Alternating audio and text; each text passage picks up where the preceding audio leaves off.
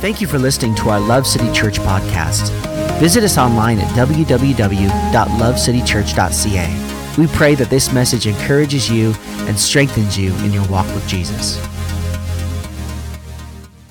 But anyways, we're excited to share with you this morning. We get to continue in our series, The Matters of the Heart. Pastor Ryan's done an incredible job the last 3 weeks sharing some of the other values that we hold as a church. And today we get to look at one of my most personal favorite values is God's Word. And I just love how amazing God is, but through all the worship songs and obviously through this video, but just and Shelly's testimony, just hearing the story of what God's Word really does when we apply it into our lives. It's just so exciting. And I just love the one song we sing, for I know your thoughts and plans for me are good. And I just love that. That kind of struck in my heart as I've been preparing my half of the message, and then Jessi's going to jump in for the second half, and so we get to tag team together. So today's value is God's Word, and the value as a church is that we believe the Bible is infallible, the authority on life, and the perfect truth on how to live this life. We will preach the truth of the Bible without apology and watch as the seed of God's Word transforms lives. But as Jessi and I were talking, I think the most important thing I think that we want to get across today and to communicate this morning is that this is our desire is that this wouldn't only be just like, oh, that's my church's value. They value the Word of God, but that this would actually become your value for your life and in the way you think and the way you act, the way you respond, the way your life goes, and every decision that you make, that the Word of God would be a value for each and every one of us as individuals, because it does have the power to transform our life. And so that's our heart's desire for all of us. So today our key scripture that we're going to look at, and we're going to kind of bounce back to it a few different times, but is in Hebrews chapter 4, verse 12. And it says this. Let's read it together. Oh, there it is. For the word of God is alive and active. It is sharper than any double-edged sword. It penetrates even to dividing soul and spirit, joints and marrow. It judges the thoughts and attitudes of the heart. So let that kind of simmer in your heart for a second. And while it does, I want to ask this question to all of us. Don't raise your hand because I don't want any of us to embarrass ourselves. But how many of us, just answer this to your own heart, how many of us find it super challenging to actually read the Bible, to make this like an actual part of our daily rhythm of what we do, who we are? It's a challenge. I know it's a challenge for me. I know that in many conversations I have with a lot of people, it's just hard. It's like, hey, have you read your Bible? Well, not really. And that's often the answer that kind of comes, and it's a challenge. And I think it's important to kind of stop for a second and say, like, why is it so hard? Why do I find it so challenging to do something that's actually, like, really healthy for me? And I feel like that kind of falls under all the categories of things that are healthy for us. And you know what? It's like eating well. It's like I could eat this piece of celery, or I can eat that jelly donut. Or I could, go to bed early so I feel like super refreshed tomorrow morning, or I can just binge watch just a few more episodes of my Netflix series that I'm watching, or I can, go for a walk and go exercise, or I can just like sit on the couch because I'm so tired and it just feels so much better to sit here. And it's like all of these things that we know are like actually super beneficial for our life and will make us a better person and will create like a clear mind and a clear path and all of these things in our life that we know are so good for us. Why is it so hard to actually do them? And I want to look at that together and kind of talk through some of the whys. What are some of the challenges that we sometimes face? Maybe we just struggle with self-discipline. I know that's a big one, right? It's like so many other things happen to like get in the way. I know sometimes I'll be honest. Sometimes I like go to read my Bible and I do my Bible on my phone, and so then I'm like just gonna check a couple little apps first, and I get on my other apps, and then it's like, man, those apps are like so like rabbit trail holes of time-wasting craziness. And I just think, oh my goodness, I've spent so much time rabbit trailing down these different holes because our technology is created, and those apps are created to like target specific things that we're interested in. And so it's like, oh my goodness, look at this cool video, and I watch that, and then it leads to this other thing, and then you're on this other link, and you're like, oh my goodness, I just spent 2 hours watching nothing that's ever going to benefit my life, and yet I spend so much time doing it. So there's that self-discipline that's like, no, I'm going to do this first. Or maybe we just don't see the value in it. You're like, Stephanie, That book was written so long ago, thousands of years ago, to a people that lived in a totally different part of the world. Like, I just don't see the value in it. We're in Calgary, we're in Canada, it's 2020. Like, is there really value to this book that was written thousands of years ago? Is there really value to what it's saying, to what we're experiencing now today in our culture? Or maybe we just don't want to pick it up for fear that we're going to feel badly about ourselves and we're going to feel convicted about some of the things that are happening in our life. And we just don't really feel like changing because, let's be honest, change is hard. And so we're going to look a little bit more into that concept of why change is so hard. Or we look at it as like, maybe you grew up and just saw it as like a book of rules of like telling you what not to do. And you're like, I don't want anybody to tell me what to do. I'll do what I want to do, when I want to do it. My husband falls into this category often in our house as he slinks down into his seat. Well, I'll do what I want to do, when I want to do it. Don't tell me what to do, whatever I feel like. And that's really what our culture teaches us. Like, do what feels good. Do what makes you feel right. Do whatever you feel good. So we read this book that actually challenges every cultural norm that our culture is telling us to accept and to feel and to kind of become who we are. And so this word of God actually is often really contrary to all of that. And so it's hard. But why is it so hard? Why don't we read this very thing that could actually transform our lives? Why do we struggle to apply it? And I want to look together at James chapter 1, verse 22 to 25, and it talks about not just being readers of the word, but actually doing what it says. Because I think maybe you're like, no, Stephanie, I got this. I'm self-disciplined. I read my Bible. I read it. I check it off my to-do list for the day. But actually, are we actually like applying it to our heart? So let's read together James chapter 1, 22 to 25. And it says, do not merely listen to the word and so deceive yourselves. Do what it says. Seems simple, but so hard. Anyone who listens to the word but does not do what it says is like someone who looks at his face in a mirror and after looking at himself goes away and immediately forgets what he looks like. So as we kind of look at this concept of why is change so hard, I began to kind of do some research on this because I just wanted to figure out, like, why is change so hard? Like, the psychology behind it. Why?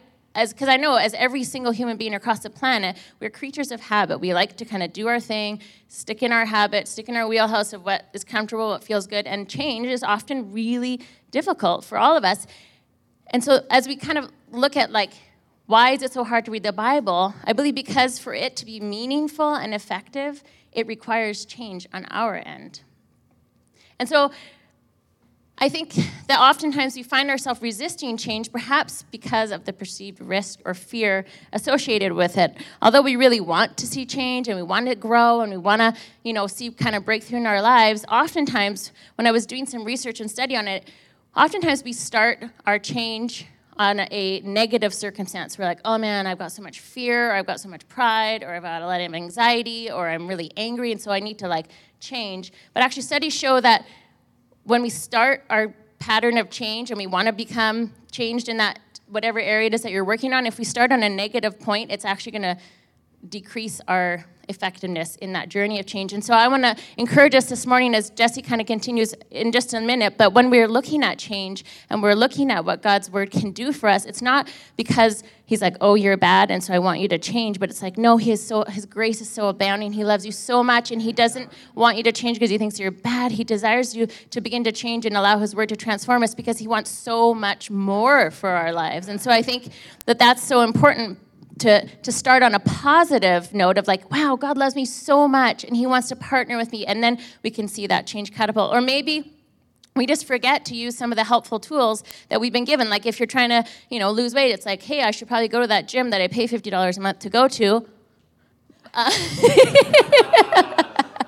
I love you, honey. It's just too easy this morning. $65 a month. Oh, 65?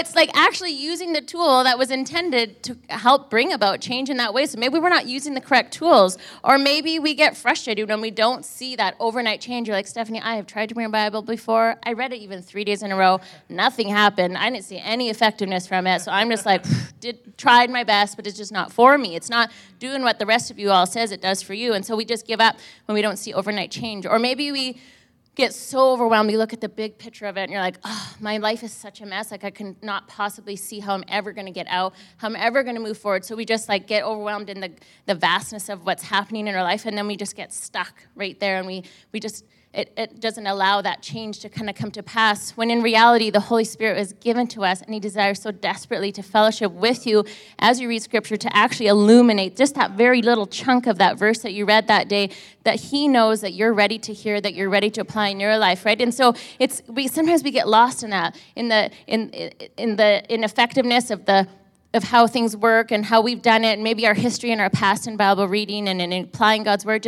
we haven't seen that change, and we've gotten stuck because change is really hard. And I think that's the heart of the matter when we look at what's the real issue, and why don't we as believers and followers of Jesus Christ actually read and then apply God's word to our life. It's because it's hard to change, and change is hard. And we even see this with Jesus in John 15, verse 1-2, this is Jesus talking, and he's talking about himself and God the Father, and he says, I am the true grapevine, and my Father is the gardener.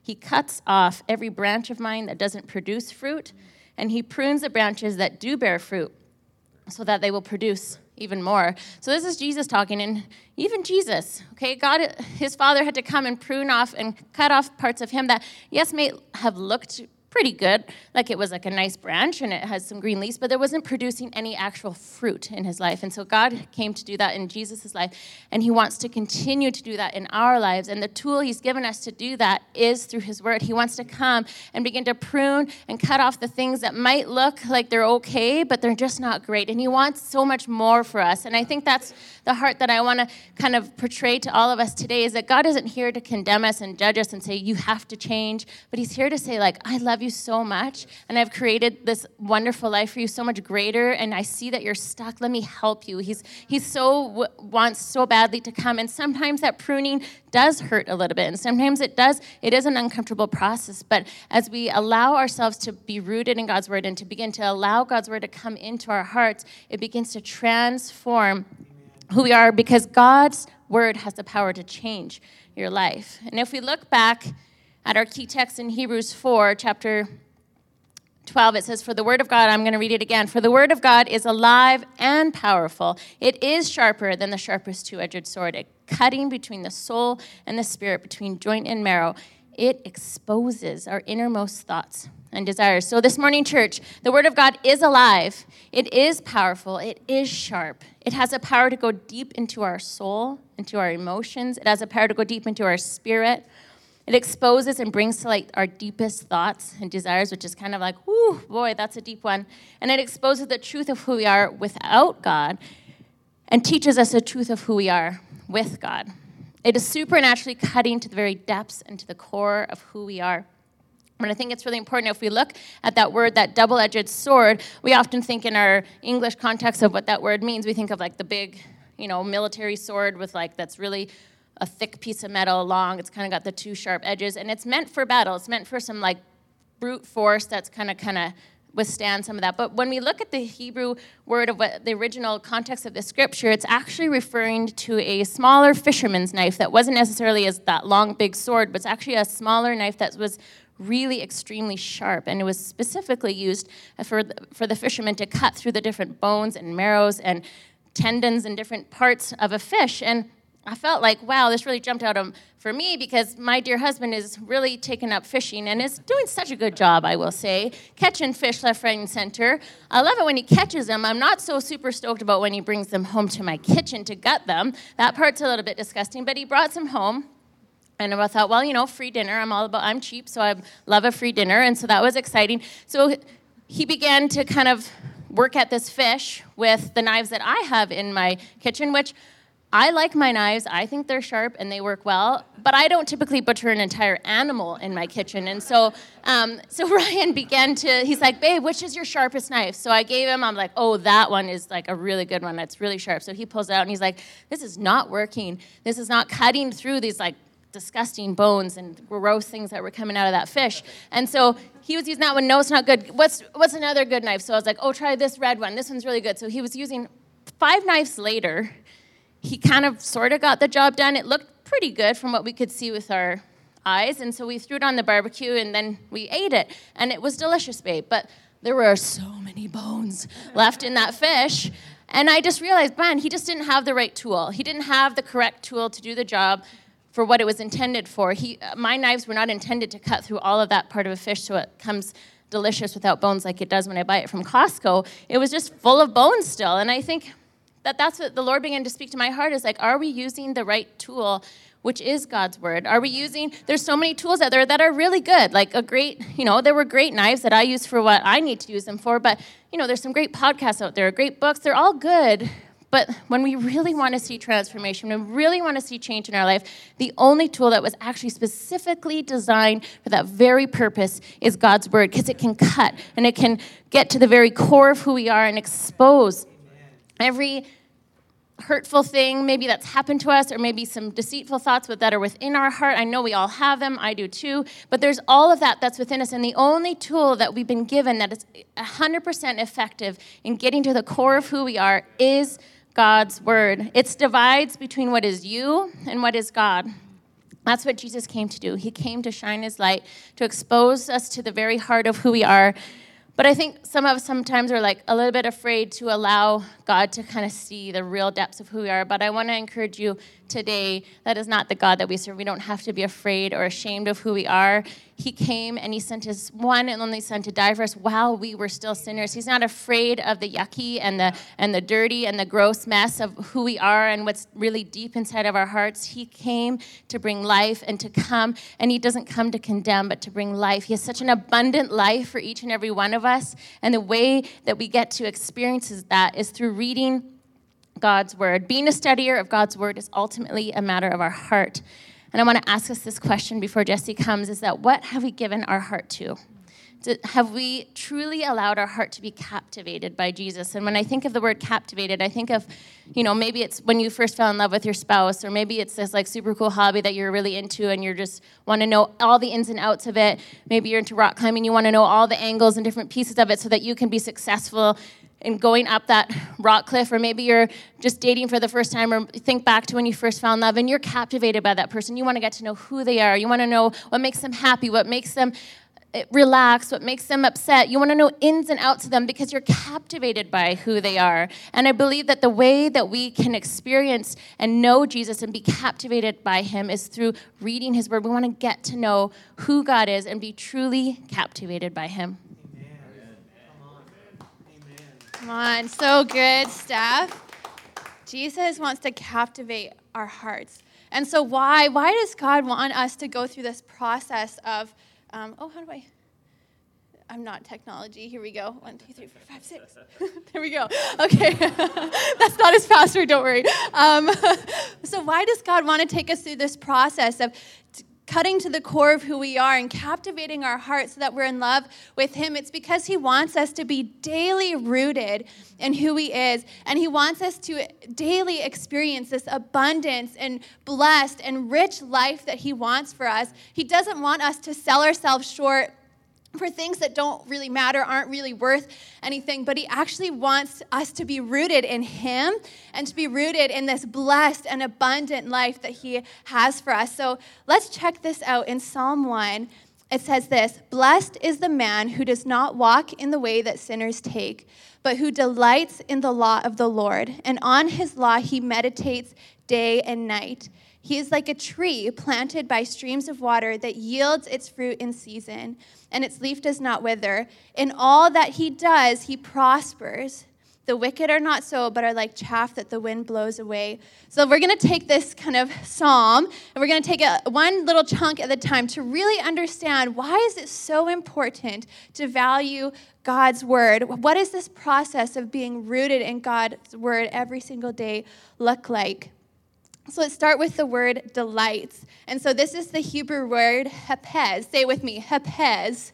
Hapez. Come on, you guys are good. I don't know Hebrew, so you guys know better than me so far. Okay, so this Hebrew word hapez means to take pleasure or enjoyment. It is your desire, your very great pleasure. So when we look at valuing the word of God, it's not just something that we know is good, so we do it to tick it off of our to-do list because we want to be good and stay in God's kind of like good graces, but it's actually something that we desire and that it pleases us. It's our joy and our pride to open God's word and to hold it close and to read the very word that God has written to you to speak to you every single day. So it's not just a good thing in your life, but it's actually a main thing in your life.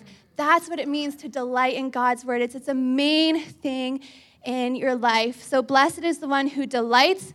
It's the main thing in the law of the Lord, and he meditates day and night on it. And the word meditates here is the Hebrew word hagah. Say it with me. Hagah.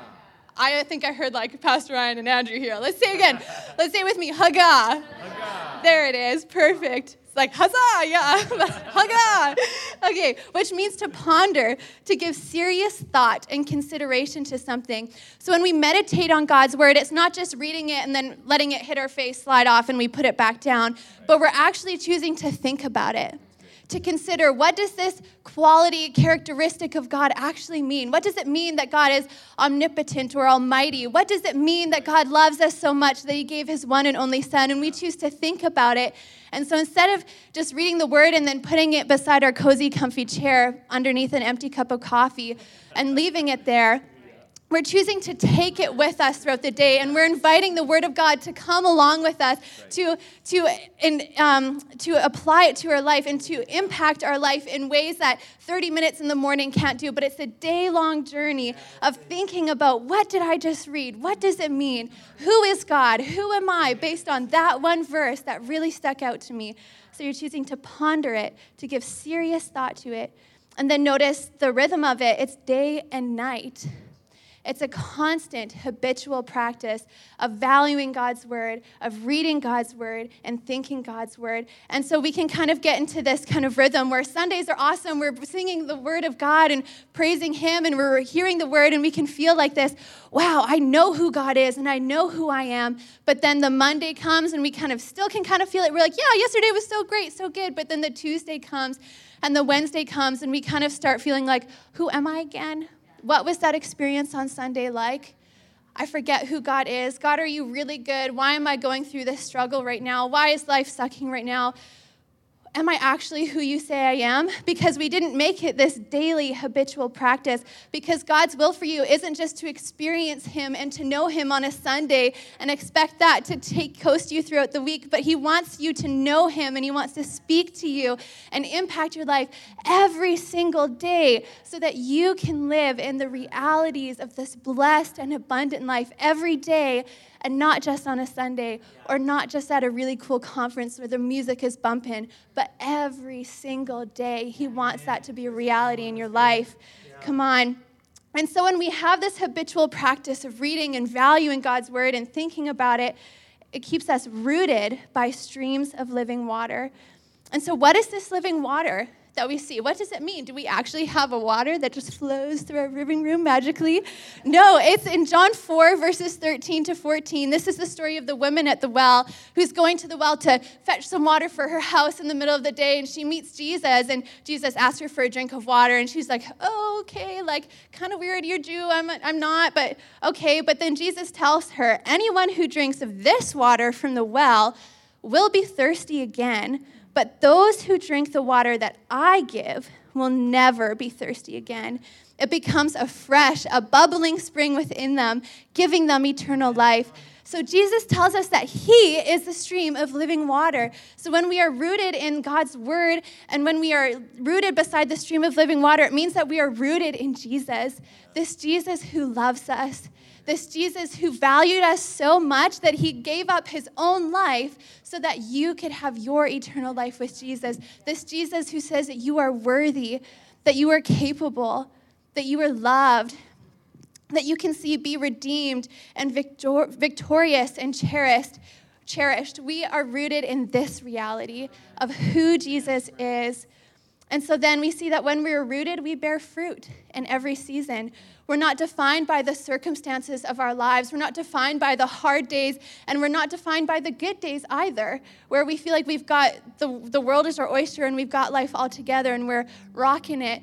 And we're not defined by the bad days where life sucks and we don't know who we are anymore and people are saying bad things about us, or that promotion didn't come, or we are having fights with our spouses or our fiancés or our siblings all day, every day. We're not defined by those days anymore, but we'll have this supernatural joy, this supernatural peace that'll flow out of us because we're not getting our definition from the world. We're not getting our definition from how life is going, but we're getting our definition from the stream of living water that is Jesus. That's what it means to be rooted every single day in the Word of God.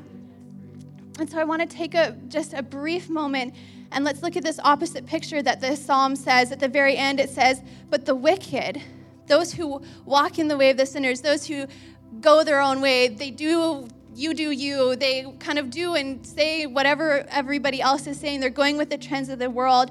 They're like chaff that the wind blows away. So we have this picture of two realities. This first reality of being rooted in Jesus means that you know who you are.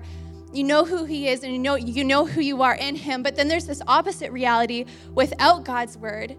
When you don't know who you are, when you're not rooted, you don't feel secure.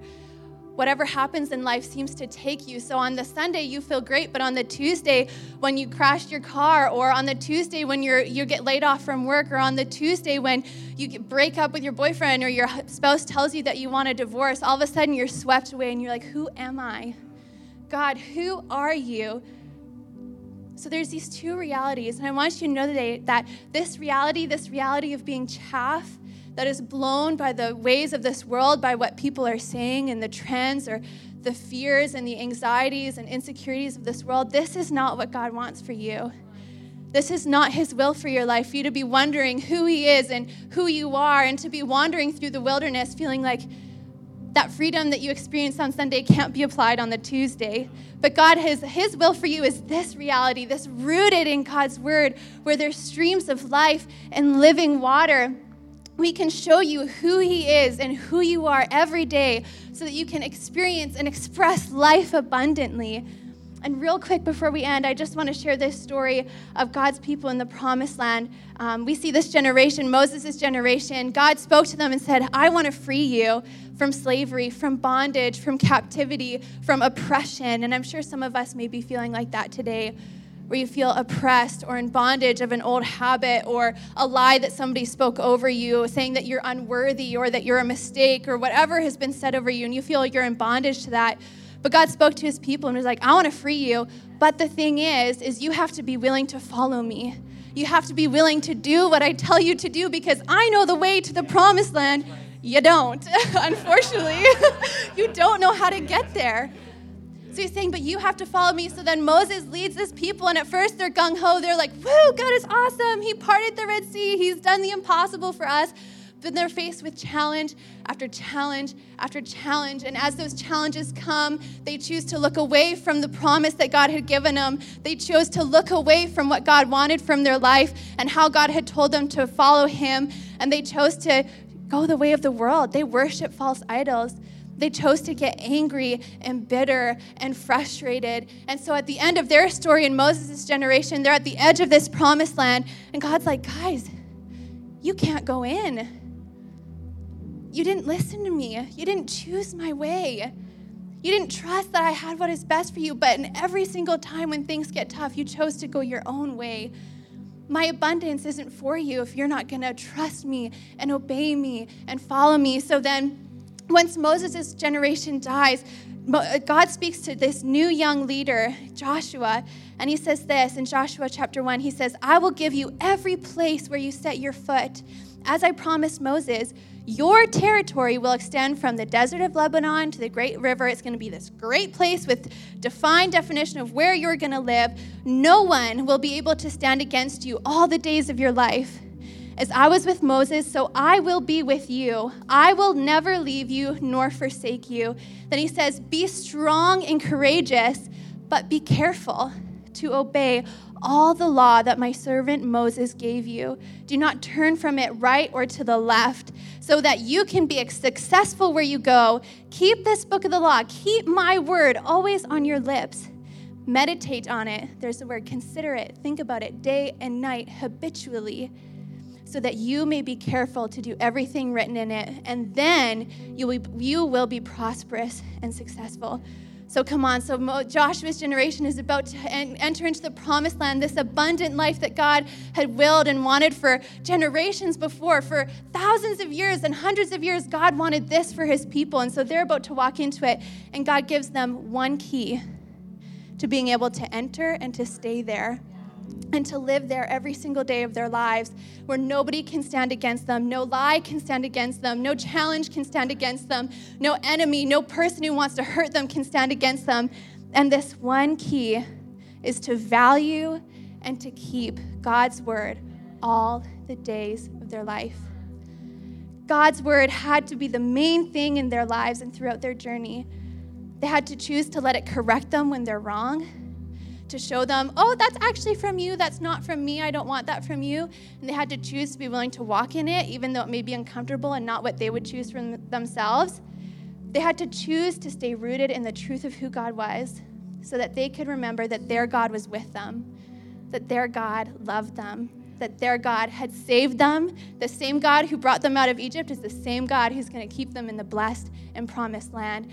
And so that's the same truth for you guys today, is that when you stay rooted in God's word and you value it and cherish it, every single day of your life, you're going to be rooted in Jesus, rooted in who God is, and rooted in this abundant life where you can just have supernatural joy and peace and provision and protection over your life, so that no matter what happens, you're not affected by it, because you know who your God is and you know who he says you are. But it all starts with this one reality of letting Jesus captivate your heart and choosing to walk and to value in his word every day of your life. Come on, Pastor Ryan's going to come pray for us. Oh, what a powerful word today. My goodness. Why don't you stand to your feet? I want to pray for you.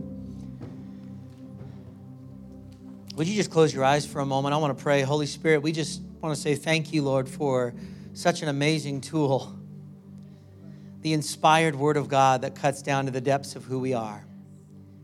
And Lord, today my prayer would be for every person in the room today, the Lord, that no matter where they're at on their journey with you, whether they're new followers of you, old followers of you, maybe here today not a follower at all, that you would captivate their hearts afresh and anew.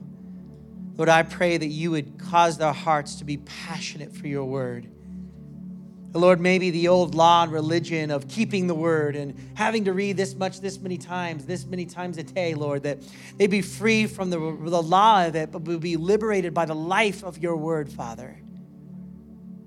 We just pray, Lord, for a deep, deep passion for the word of God to permeate every single soul in this place today, every single heart by the power of your name. Come on, with every eye closed, you're in the place today and you would like to give your life to Christ. You'd like to give your life to Jesus today and want to start a journey with him. Come on, just as I'm looking around the room, just real quickly, all you got to do, just place your hand in the air. Come on, we exist here to reach people who don't know the Lord and to help make disciples of Christ. And you're here today and you don't know if you've made a personal confession to follow Christ. Would you just place your hand in the air real quick so I can see it today? Come on, amen. God, we just want to say thank you for your word today. Thank you for your presence today, God. Thank you that everyone here today confesses your name, Lord, as the Lord of their life. And I pray that today will be a new day of a new journey with you, where they are passionately and purposefully, Lord, in your word, knowing you better, in the powerful name of Jesus Christ. Come on, everybody said? Amen. Come on, would you put your hands together and thank Pastor Jessi and Pastor Stephanie for a great word today. Thank you for listening to our Love City Church podcast. Visit us online at www.lovecitychurch.ca. We pray that this message encourages you and strengthens you in your walk with Jesus.